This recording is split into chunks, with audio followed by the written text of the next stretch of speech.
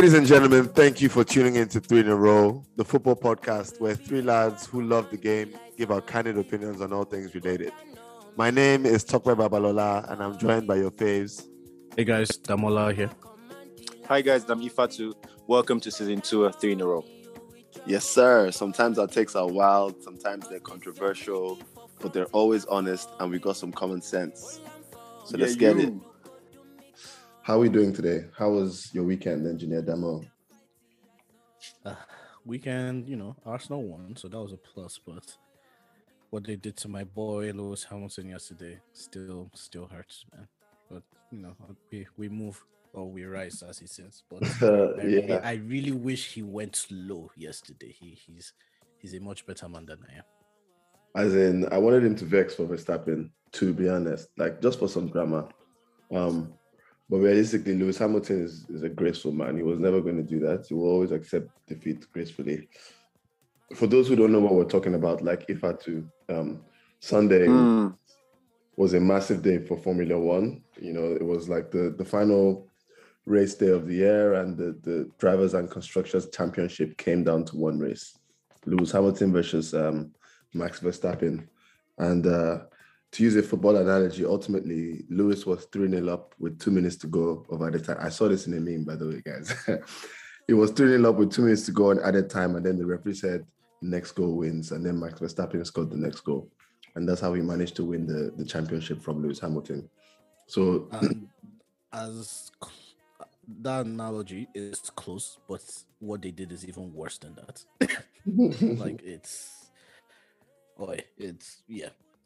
I hope Mercedes take it all the way to the court of arbitration. But they didn't try, but I mean, we all know sports here, and I'm sure even if I can comment on this, they have given Max Verstappen the title. He's been serenaded or he's been crowned or whatever. He's been on stage. All the physical celebration has happened. They're not going to strip that guy of a title. Never. I think it depends if it goes to the court of arbitration, right? Because right now it may just seem, if it's just an FIA appeal, like the person that cheated, you're asking him to mark his scripts. Obviously, he won't say he cheated. Yeah. So if it's just an FIA appeal, I don't think it's going anywhere. But if it goes to the court of arbitration, it's the thing with the court of arbitration is a longer battle because it's a legal court. It's like literally the thing City did when UEFA tried to fake ban them for like 2 years. And City was like, yeah, we'll die in court on this thing. So because of that, Mercedes may just be like, it's an expensive legal battle. We don't want to do 3 months on it. I just think as a sort of precedence, it's necessary because that bull they pulled yesterday, it cannot ever fly. Somebody said like it's Netflix's fault, and I felt that. Yep, I get that too. They said the Netflix director was in the Netflix guys are in the ears of the FIA director, Michael, whatever his name is. Michael fucking better, he should be sacked. Make that shit happen. So they did something unprecedented. And of course, Red Bull was in an advantageous position after the tire change and blah, blah, blah. Anyway, shy guys, sports can be unfair sometimes. But congratulations to Max Verstappen. If you look at it that way, like young champion, he deserves it. It's okay. Yeah, no, I think, and that's the sad thing. Max has been fantastic this season. So, unfortunately, saying like, look, the FIA cheated and they need to correct it. It's not the same as saying Max did not have a fantastic season. Right? Yeah, it's just Hamilton was better on the day. On the title, they said that he was better. He was dominant. And we all knew Hamilton was going to be better on that day. That's what annoyed everyone, I think, the most. It's like Hamilton came and did his thing, and then he was robbed. But yeah, it just means next year, man, all Hamilton. This season, I had like that Max. I want Max to do well too. Next season, he must be obliterated. Oh, yeah, 100%. Mercedes needs to clear. But sorry about that segue, guys. For those that weren't interested, we're going to get back to the football right away. It's been, anyway, from an Arsenal fan perspective, it's been a very interesting 2 weeks since we last recorded. Last time I checked, everything was rosy. We were gunning for top 4. But then we were also about to face United, and we all know what happened after that. But today we're going to start with the UCL draw, because the round of 16 and upwards were drawn today with a little bit of controversy because, first of all, UEFA made a mistake that meant they had to redraw. Mistake in quotes. Mistake now. Mhm. Big mistake. Do you think they will do that on purpose? What makes you say that? I'll put it this way. It's one of those things where people who have a financial interest in a sport going in a certain direction are also responsible for judging the sport. UEFA have a financial interest in making sure the knockout rounds are very glamorous, you get the stars Are financially viable. Exactly, financially viable. Thank you, Ifatu. Thank you for that English. Financially viable.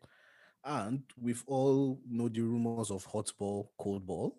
And it just looks like, you know what, they messed up and they didn't do it well. Hence, they need to redo it. Yeah. I mean, I don't know. It's possible. Anything is possible. Nothing will surprise me. But I just don't understand. What I wouldn't be able to understand is like the logic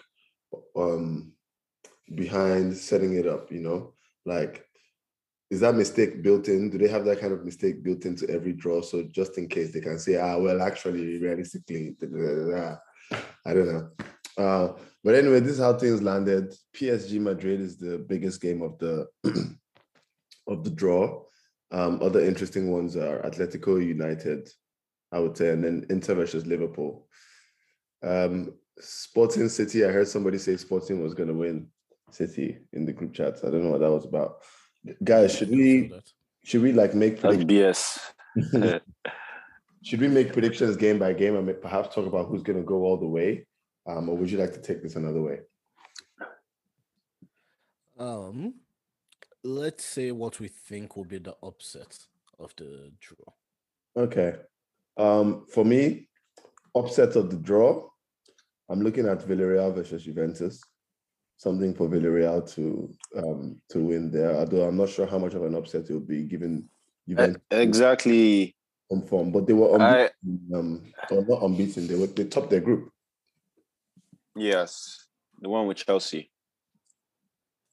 Because Chelsea buckled versus Zenit. I actually think the upsets will be Inter beating Liverpool. And this is my logic. That is February 16th when the draws are starting off. Salah, Mane, and them would just be getting back from AFCON. But they'll be back. They'll be back, or they should be back, technically. I need to Worst case scenario, Senegal versus Egypt final. Yeah, if we get Senegal versus Egypt final, then they are both probably not gonna be. They're probably going to need some rest, or even maybe quarantine for those games because of our good friend Omicron. Wow, they shouldn't need rest. Well, but they'll probably need quarantine. Yeah. So, I think Inter may do enough damage in that first leg, where it's too steep of a hill for Liverpool in the second leg. I really just don't think it's good enough. I think football has reached a place where, at this point in time, the predictable teams will win. I mean, there's always one surprise, I get it, but and I think Inter will be that surprise. At the end of the day, they are top of Serie A. Not against Liverpool, not against the best team in Europe or the third best team in Europe, let's say. Yeah, but they're possibly missing 3 of their best players. Does that you include Matip, I guess? Matip, Salah, Saleh? Well, Matip doesn't represent Cameroon, so even him, he's not going to be there. But more Salah, Keita? Yes, exactly. Salah, Mane, Keita. Keita, that's kind to him, but I respect that. What have Inter done, though? Like, who do they have? Inter are playing good football in Serie A, despite losing key people. Yeah, and I know they're top of the league right now. Exactly. I'm telling you, man, that's personally one to watch out for. I was going to say Lille, but I think Chelsea should be out of their crisis or mini crisis by then. And then, surely. If Chelsea can get 2 rounds, especially. That's my own upset. Lille versus Chelsea. Because I think everyone thinks the draw was so kind to Chelsea, especially because they did it twice and Chelsea got Leo both times. But Leo are playing really well. Leo are competing on all levels. Leo tops, their group. Yeah, the Canadian striker Jonathan looking like he's going to become a world beater in time. So if Chelsea are still struggling with their attacking issues, with Lukaku and Werner and how to play up front, and their defense, their wing backs supporting their strikers. I don't know what Chelsea are doing, honestly speaking. Mm-hmm. And I think that if they don't sort it out, by February, and there is just an iota of underrating Leo, then I think they're going to be in trouble. I would feel more confident about that if that was Ajax instead of Leo. Yeah, because Ajax have been the best team in the tournament this whole time. They've been easily they have the best player of the tournament, Sebastian Haller. Yeah. Did you say the best player? Yeah, of the tournament so far, of the group stage, Sebastian Haller has been the best player so far. He's been the highest goal scorer. He's been the highest goal scorer. I don't know about the best player, bro. Who has been a better player in the group stage? No, but I'm not giving Haller. Okay. No. Okay, Salah.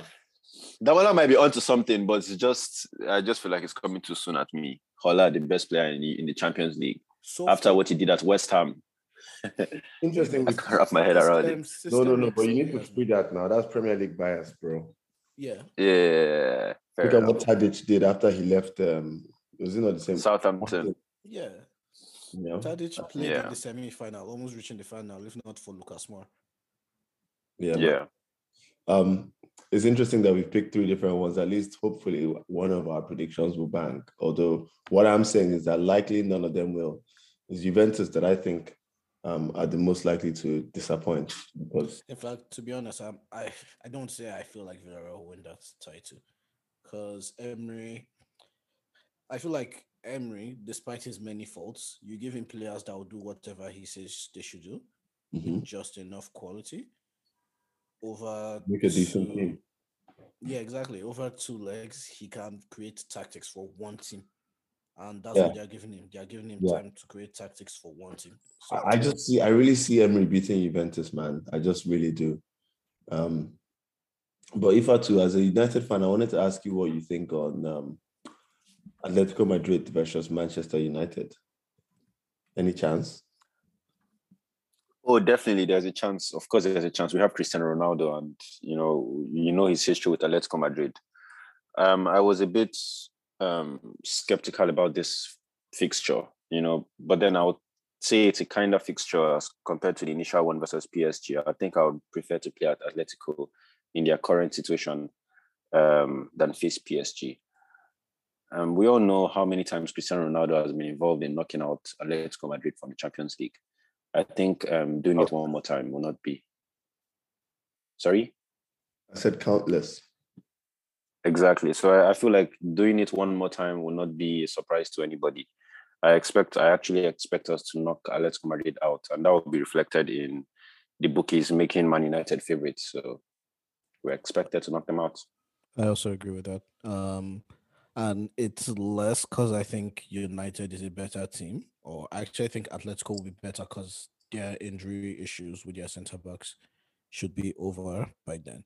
But it's just the way Simeone sets up his team. Simeone is the king of haram football. Like Mourinho at a point used to be like great at it, but Simeone's teams would do that to a T. Like everybody would die to execute that plan. But because they're such a low, like generally their style of play is meant to limit the opposition more than maximize their attack, it just means United will probably in a position where they need 1 goal to win any game. And I trust Ronaldo. If there's one thing Ronaldo is good at, is finishing. The other part of the attacking he may be missing, but that finishing he still has it on lock. So yeah, I think United will go through on that one. I just don't see United scoring an away goal. Atletico. I don't think away goals. The away goals still count in the Champions League. Yep. I thought they scrapped that at some point. They thought about it, but they did. but no. They didn't get rid of it. I just don't see United being good enough to, score at Mr. And if they should accidentally concede, Yeah, I mean, I'll definitely be aware of Suarez and João Felix. I know that Atletico Madrid have quality to get. And Llorente and Koke. Don't forget Griezmann. Yeah. Oh my God, Griezmann is back at Atletico. Bro, Griezmann. I'm actually stressed. Like, if you consider Griezmann, Suarez, João Felix, even Llorente, and then you consider this, the way Man United have, been defending, since this season started, really. I mean, obviously, I know that since Rangnick came in, or rather since Ole left, we've been better with the clean sheets. We've been tighter defensively for some reason. But I think that's been more down to David De Gea's heroic saves every now and then. If our defense are not on it, then people like Suarez and Felix would have a field day against Man United, whether it's Old Trafford or Atletico Madrid Stadium. It will not matter. I get what you're saying with that, but again, I feel this is one of those ones where styles decide. When they start up, they might fuck him up. Exactly, because it's every time. Think of like most teams that play Atletico, like Liverpool, very attacking, direct football. Atletico are good at knowing how to sit deep, knowing how to counter, being organized to a T. United is going to give Atletico more of the ball than they're used to, which means they will need to make a very conscious decision to attack efficiently, while also somehow properly trying to prevent the counter-attack. But don't you think? All know if Rashford and Sancho get you on the counter-attack, it's all over. Ronaldo will tap it in. I think all of these are valid points, but also I think somebody like Ralf Rangnick is the exact kind of person that Simeone wants to face. Somebody who tries to have total control of, the football, beyond just, creating attacking moments to score or counter-attacking or whatever the case may be. Which is why I think United can have all the possession, they can play nice football, but they're not going to be able to break these guys down in the game. But yeah, let's see. Let's talk about PSG versus Real Madrid. This is the big one. This is one where if you're a bad guy, you get it right as a pundit. This is actually the one tie I'm not sure how to go. Oh, really? Don't lead up for PSG? No. Madrid are knocking them out. Yeah, exactly. That's my initial instinct, right? Madrid, because they are a better team in general. And the key parts, PSG's, hold on, let me land. As a holistic team, not individual players, as a holistic team, Madrid has a better 11 on the pitch, like as a team, than PSG. PSG has those moments of magic. They have the better players. They have Messi, Neymar, Mbappe, where the talent is oozing through the roof. You know if there's a moment of magic necessary, they can bring it up. But the key problem is PSG doesn't have any balance with that, and that's because of their midfield. And Madrid still somehow has Kroos, Modric, and Casemiro playing as if they're in their 20s. Yep. That's why I'm like, that midfield battle will probably be the deciding factor, and Madrid has it.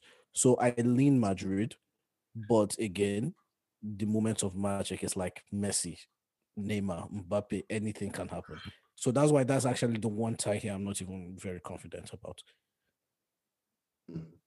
Very interesting. I mean, personally, if I to get your take last on this, personally, for me, PSG are winning the tournament. Period. They're giving me Champions League winners vibes. You know, when you start slowly in a tournament competition and you slowly begin to build momentum.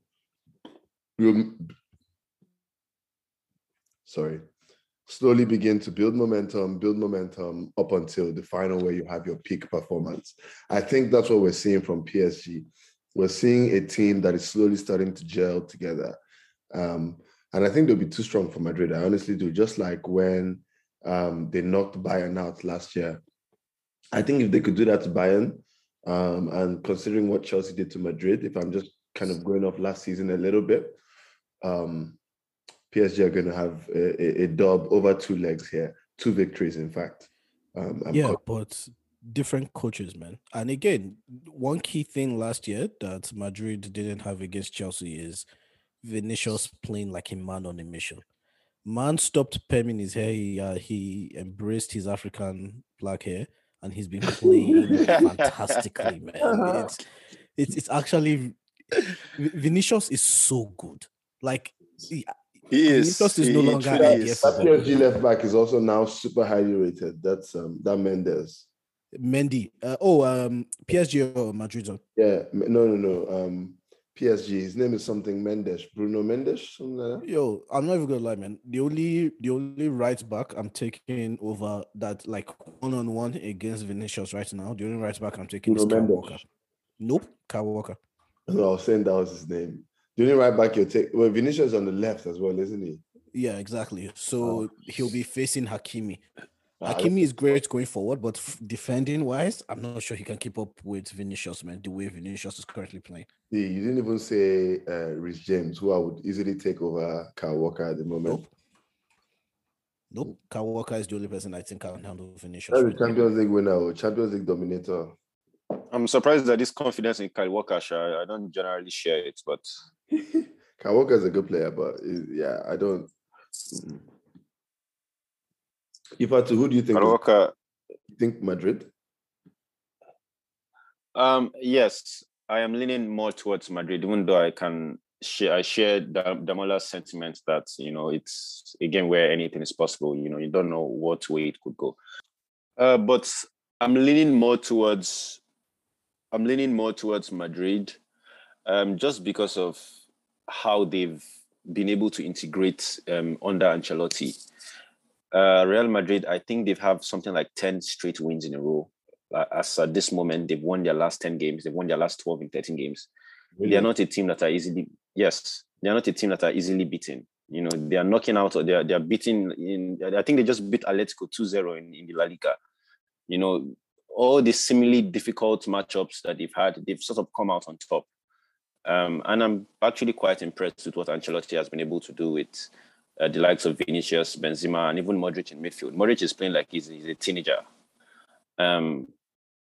So just going off that, I am leaning more towards Madrid outperforming a PSG team that are not cohesive. They just have individual brilliance in Neymar, Mbappe, and Messi.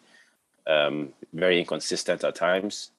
Very prone to conceding goals. You don't think like Verratti and Sergio Ramos and Kimpembe are also individually brilliant? It's not necessarily that. It's more time to gel.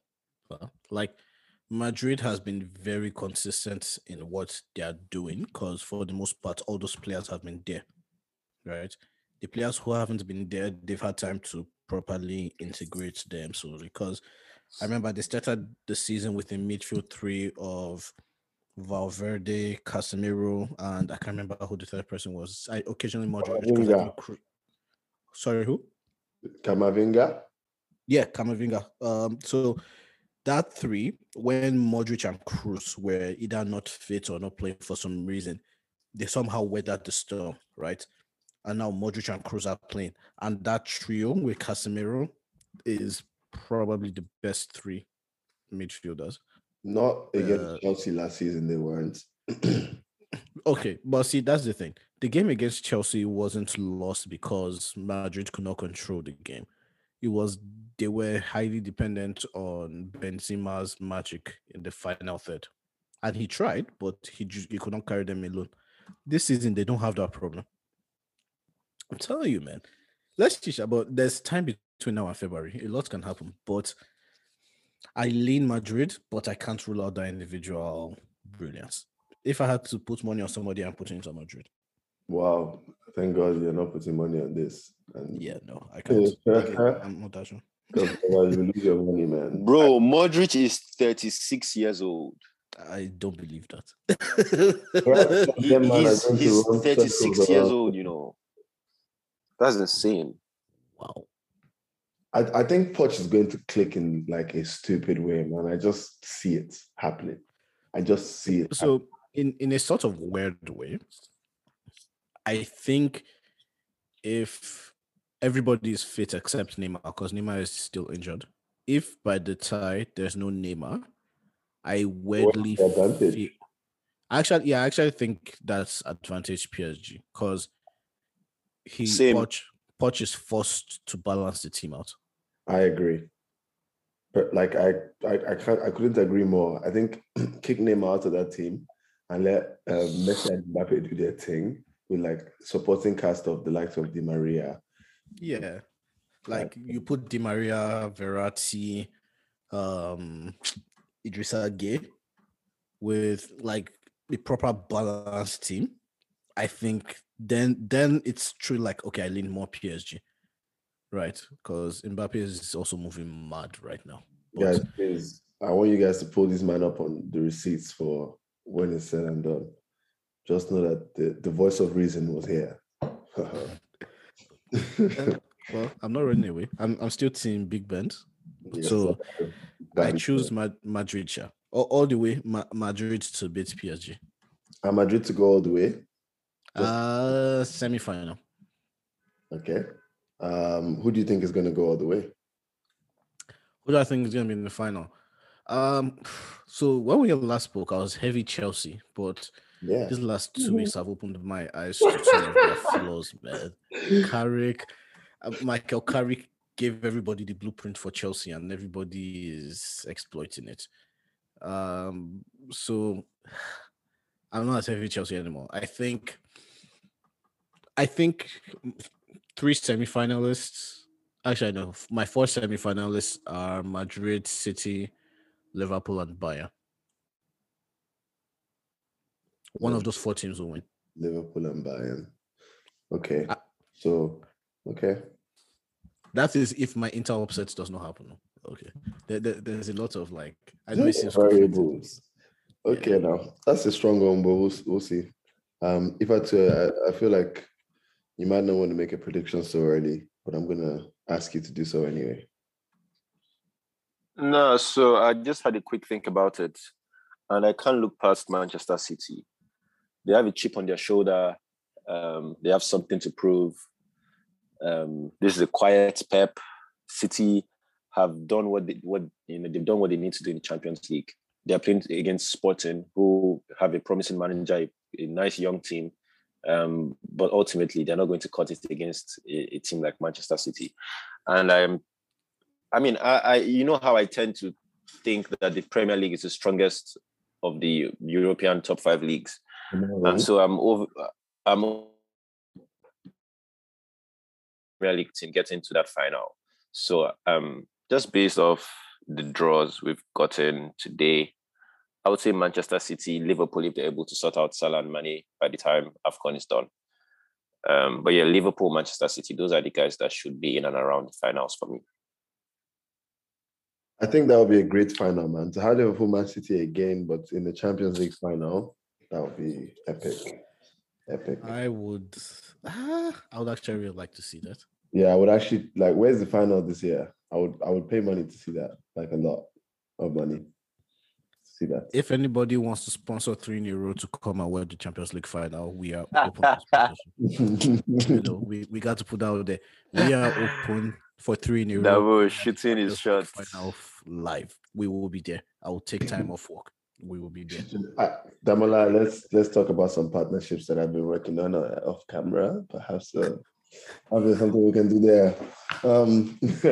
But yeah, I think we should move on to some bits of news. The madness that has been occurring in the world of football over the last 14 days. Where do I want to start? Maybe with my boy Jude Bellingham. It's not much to talk about, I guess, but the story is like after the Bayern lost to Borussia Dortmund, of which there were some questionable decisions made by the referee, particularly a penalty that I believe wasn't given to Dortmund that really should have been given. The penalty really should have been given. Jude Bellingham basically came out to the media and said, what do you expect when you appoint a referee who has been accused of match fixing before to, referee the biggest game of the season? And he got fined for saying that. I found that really upsetting because I feel like the censorship in the game is just too much. There's too much censorship. Players are not allowed to do anything. The only thing they can say after a post-match game is, oh yeah, we played well, we didn't play well, like all the regular shit. I'm thankful for my team, blah blah blah. We'll go again next time. Did you guys have any thoughts on this? Yeah, I personally think it's sad. It removes the personality, individuality from the game. You want people to be able to express their concerns, express their feelings in the most genuine, straightforward way that they can. And it just makes it a bit robotic if you're always going to find somebody for, saying something that's a little bit out of place. Granted, it's not usual, or it's not every day we hear, allegations like the one that Jude Bellingham made against the German referee. So casually. Yeah, but it's not baseless. I mean, the guy was, indicted for match fixing sometime in 2005. And even though that's many years ago, you can change. I don't know. You cannot change a Leopard sports. Yeah. So I mean, the kid has a point. He's a 20-year-old impressionable young man who feels hard done by. They did not give him a penalty that they deserved, that Dortmund could have easily gotten and would have probably changed the course of the game. And then they go on the other end and they give Bayern a somewhat suspicious penalty. The officiating in that game was trash. Guy. I was so happy when I saw Jude make those comments because I was like, yes. So a lot of times, right, especially like black athletes in general, there's a sort of like, oh, when they go low, we go high. No, we go to the basement.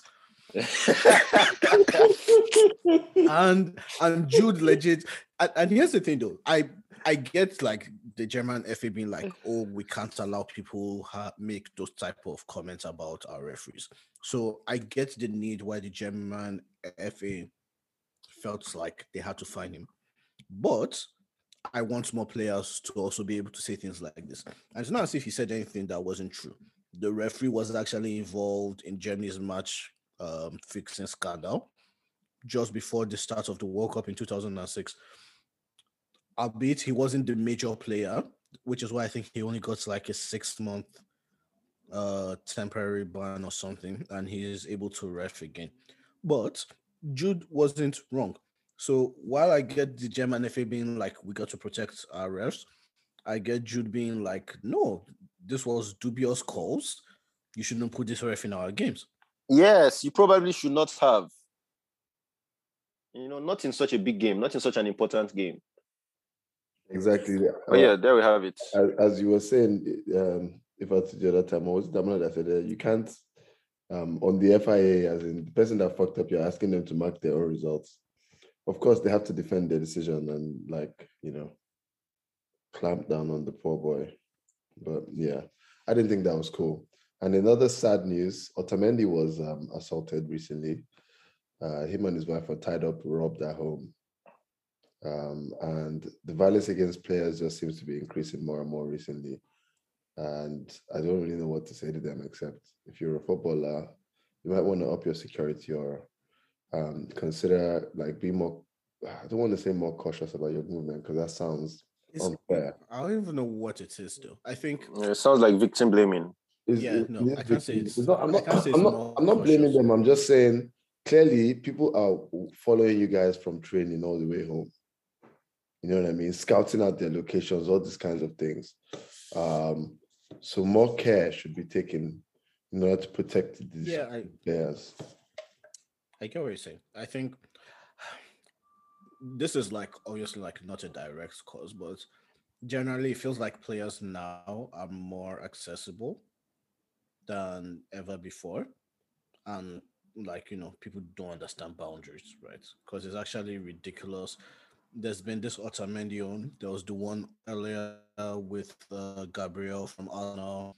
Nobody can forget the Ozil and Kolasinac own. Marquinhos and Di Maria had their own too. Yeah. So it's like, fam, we can be fans of football, but please remember these athletes are also human beings, man. Allow them have their privacy, and please stop robbing the athletes. Do do you want your star player not to be able to play because he has mental health issues from Obviously, he being in wasn't a fan hospital? Like, you don't want that. of Benfica. It was a Like, Sporting you fan. can't. Yeah, no, but this is fans in general. Like, whether you're a fan, whether you're not a fan, it's like, yo, human decency, man. We know shit is hard out in this world, but robbery is not the solution.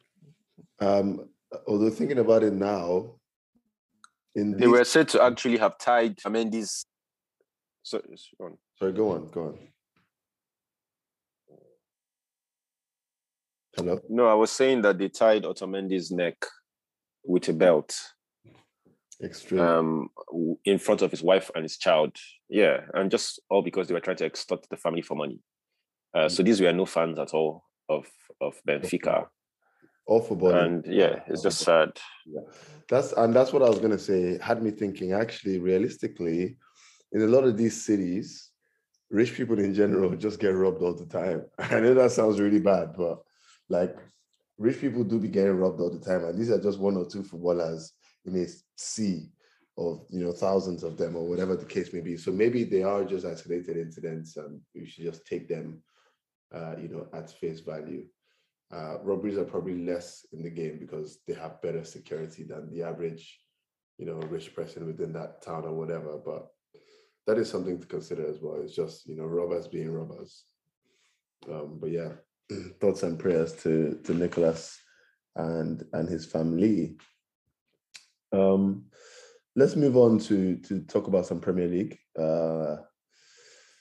And where do you guys want us to start? There's Tottenham and COVID. There's Arsenal and Oba. There's Chelsea.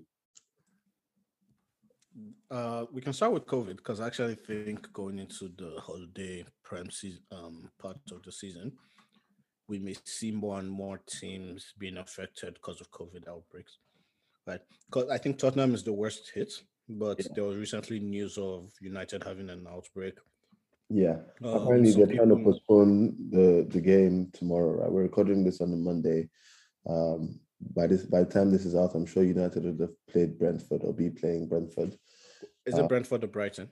It's Brentford. I know because I have tickets.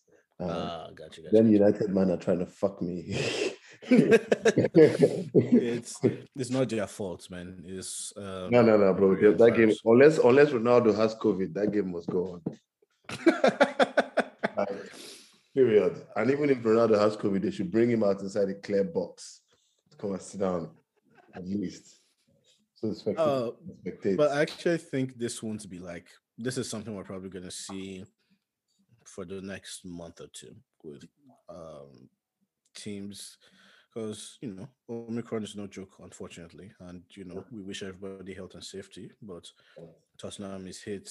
I'll put it this way. Why is it always Tottenham?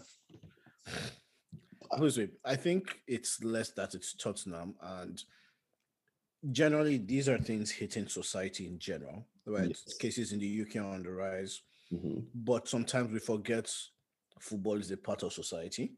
Yeah. Or we almost think it's kids, they have wives, they have like things they can't exactly control. We almost think it's like exempt from some of the stuff happening. Yes. And this is just another reminder that actually no. So like Spurs being hit, United being hit. I know Brighton had a couple, either one or two people, but they said they should still be good for their game.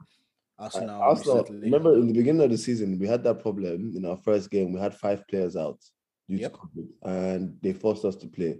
So don't hear shit. Okay, United has to play this game. Okay.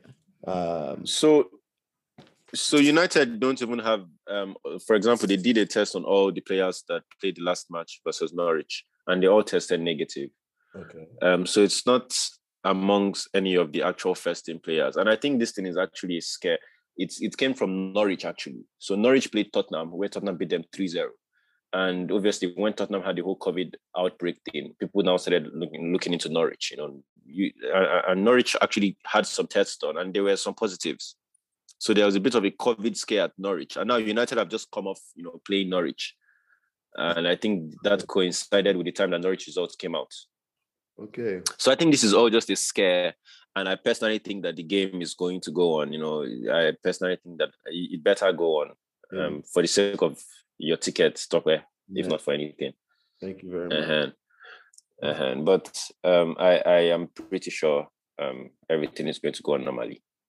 Okay, that's good to hear. That's reassuring. And even if they do have cases, I think the Premier League needs to set like clearer rules. How many first team players need to be out before a game is cancelled? I believe Tottenham was like 6 first team players and then 5 members of backroom staff in total, something like that. So the cases were quite significant there, but still, like I would like some clarity on it because it's not, as an Arsenal fan right now, I feel a bit hard done by if they keep cancelling all the other games. I know society is obviously going through something a lot more different than what it was back then, but still, like they're not going to give us our points back. So I don't know if that's fair. But yeah, let's watch this. And the schedules get really congested. Tottenham are in trouble, for example. They have to play a game versus Rennes in the Europa League, the Europa Conference League. Yes, and the rules say that they must play that game before the 31st of December, for example, this year. You know, and obviously we know that they cancelled Tottenham's recent Premier League game. So it's now a battle against time. Premier League games cancelled one. Anyway, another news in the Prem, everybody else kept winning. So it was one of those weeks where top 3 actually managed to scrape points. The only thing I want to say about those 3 victories for City, Liverpool, and Chelsea, they all involved dubious penalties being awarded. Is there a bias towards the big teams and like penalty decisions in the Premier League? I think that's something we all need to look out for because even United's game had another dubious penalty decision that, in my opinion, you know, was not a penalty. That was a bullshit penalty for Ronaldo. Dubious. Relax, fam. They did VR. And they gave the penalty still and allow it. It was a penalty. Last season that it's still normal people that are watching this VAR. Watch this space. That's all I'm saying. Then there's something up there. Prem is going to be real interesting in December. I think City are going to pull away from the other 2 because they've been here before. They've done that before. And then once Liverpool lose Salah and Mane,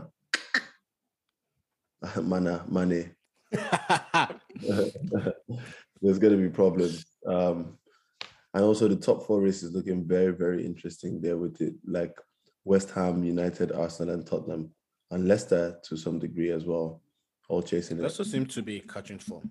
I'm sad is without my boy Kelechi, but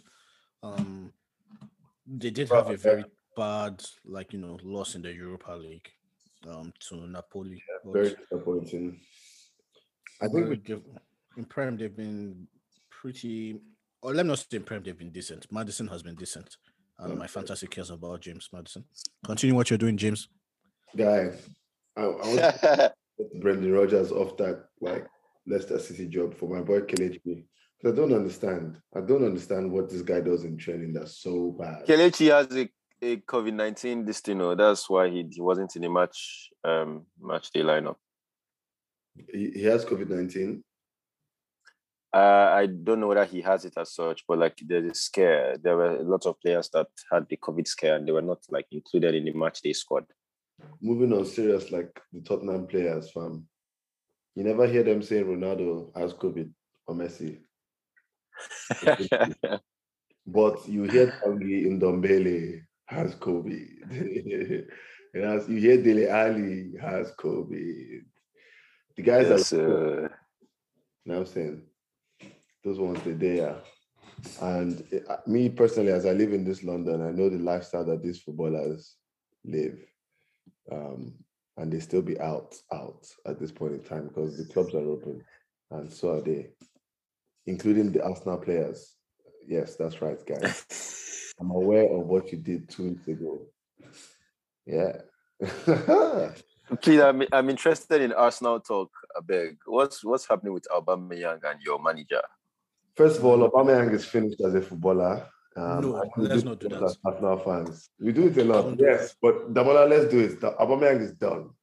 I won't say that. No. I will say we need to get a new number 9. That's a very top number 9. It's 100% our priority for next summer, and I believe we'll do it. I think we're going to go for the guy in Leo. the Canadian Jonathan David, right? Is he? Well, I haven't seen him enough, but is he that good? I haven't I seen know him. his numbers look spectacular, but is I've only he? heard people talk about how he's good, so I'm gonna go off that hype to say, okay, I'll bite. You know, No. so definitely be any striker that can actually shoot the ball. Damola has already scouted Isak. Eh? I don't want I like Go with Isak. Isak. I Go with like Isak. him. I like him, but again, he's one of those 50-50s. Like he may bang, he may not bang.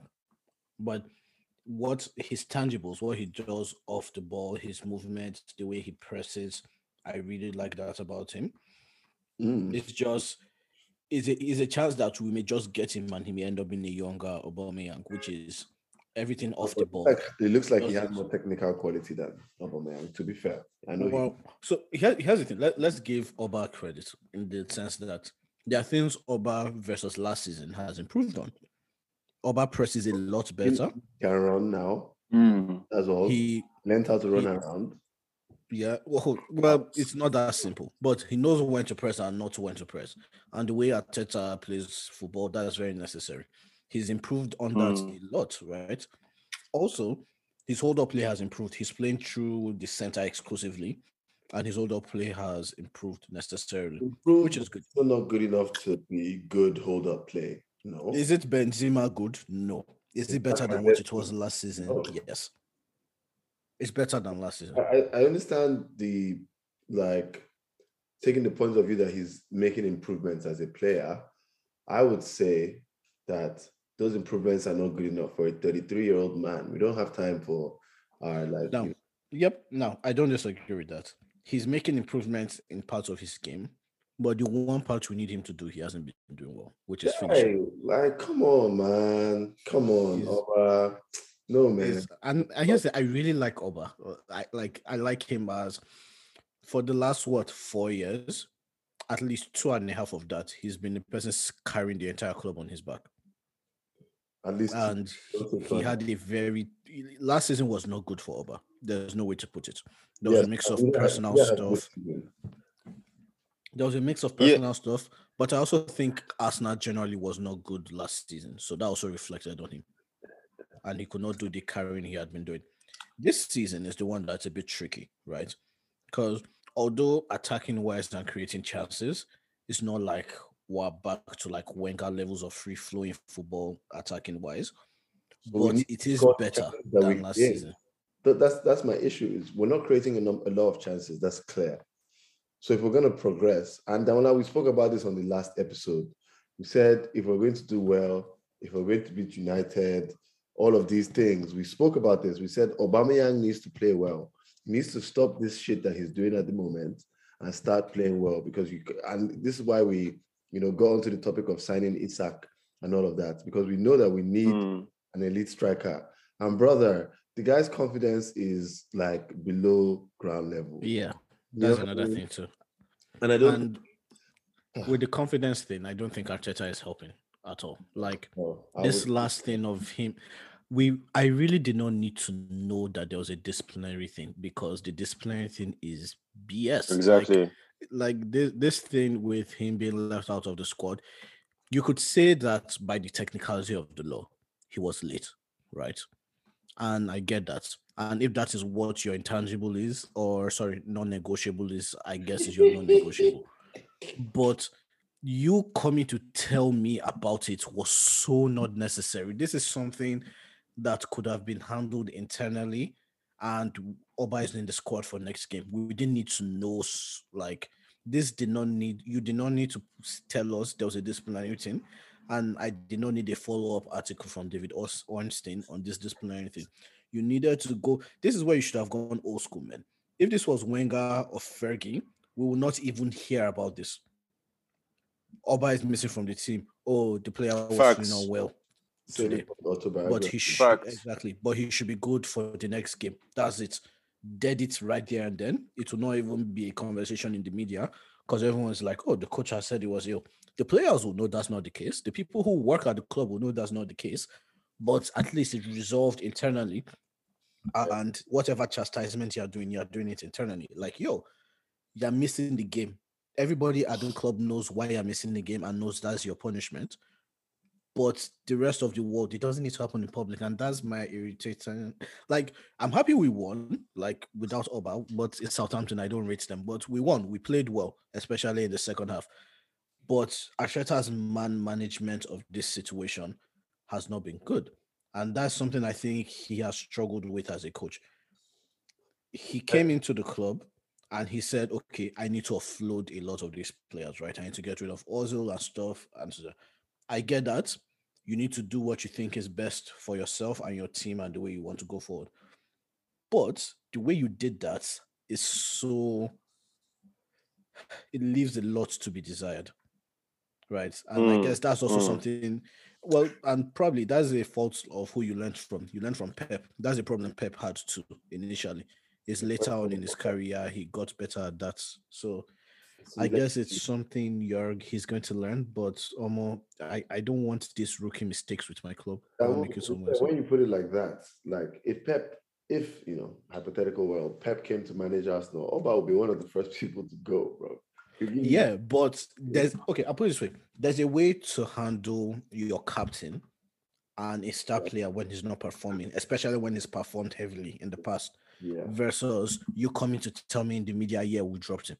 Now all the talk is Oba be stripped of captaincy. Exactly, and that's not necessary for this situation.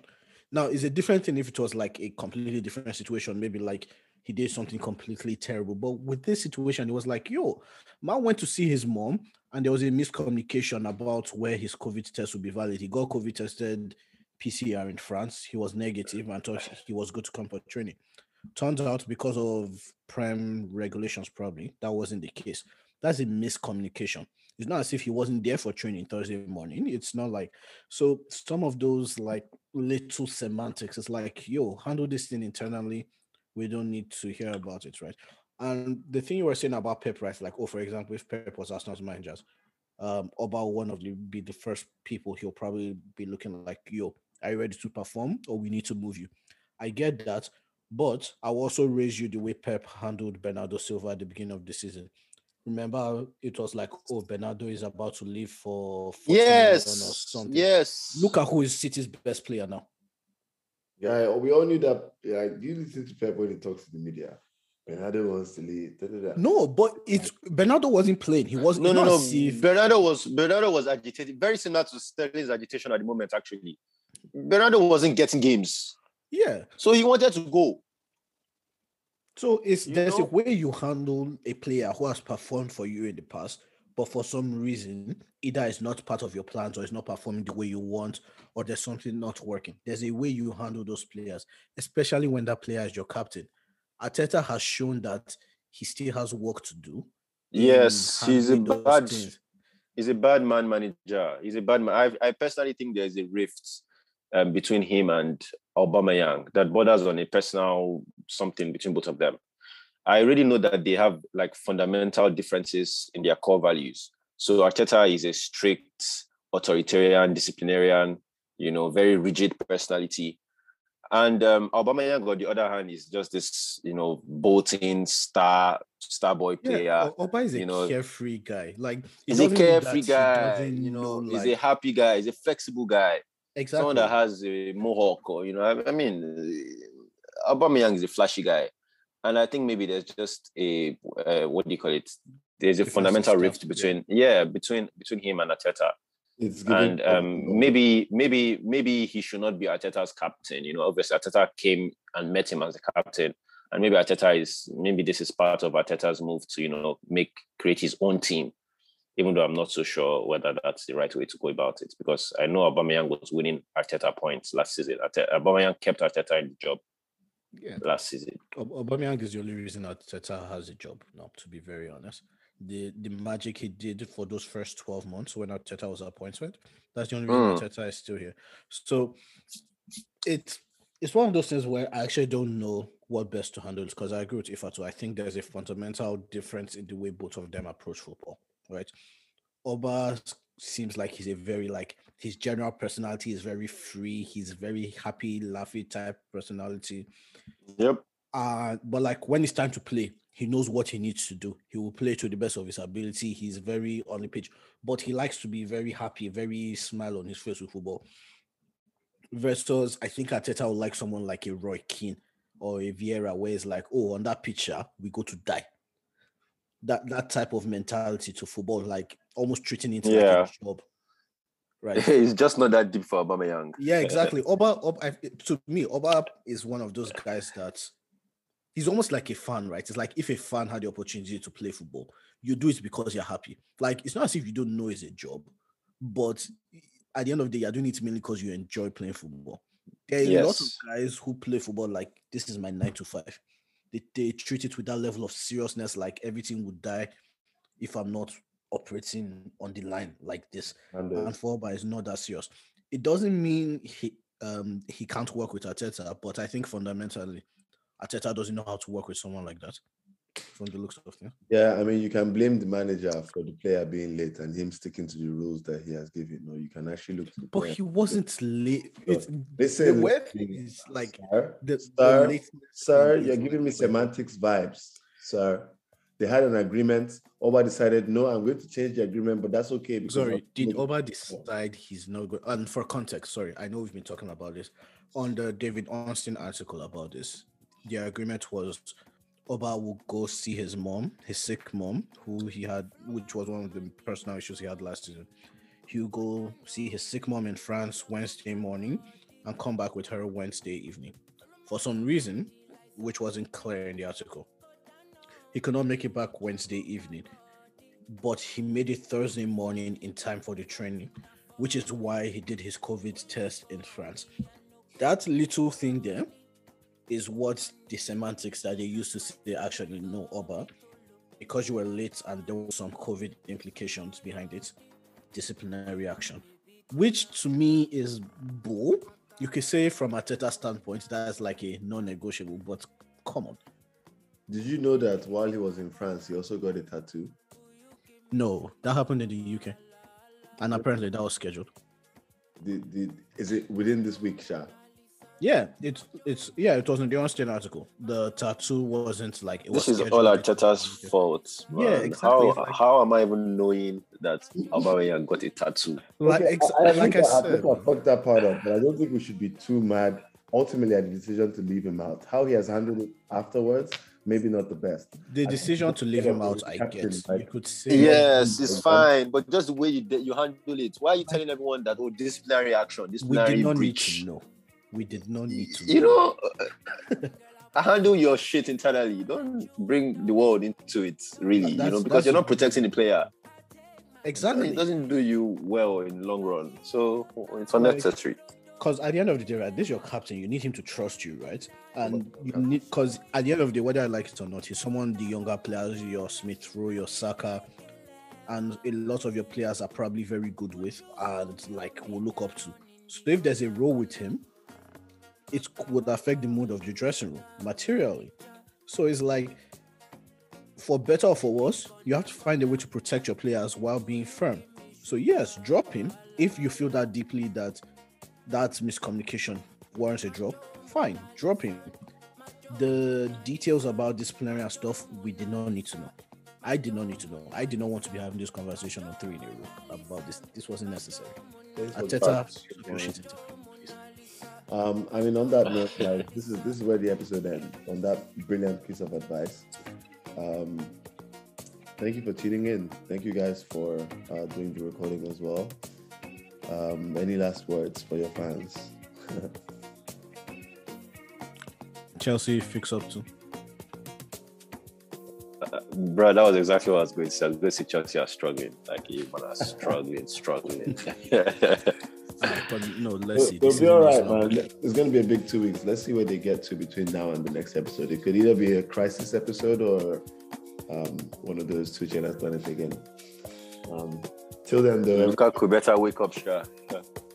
Big Rome with the American accent. Way to want to know, because I don't think we're going to have an episode between now and Christmas. So.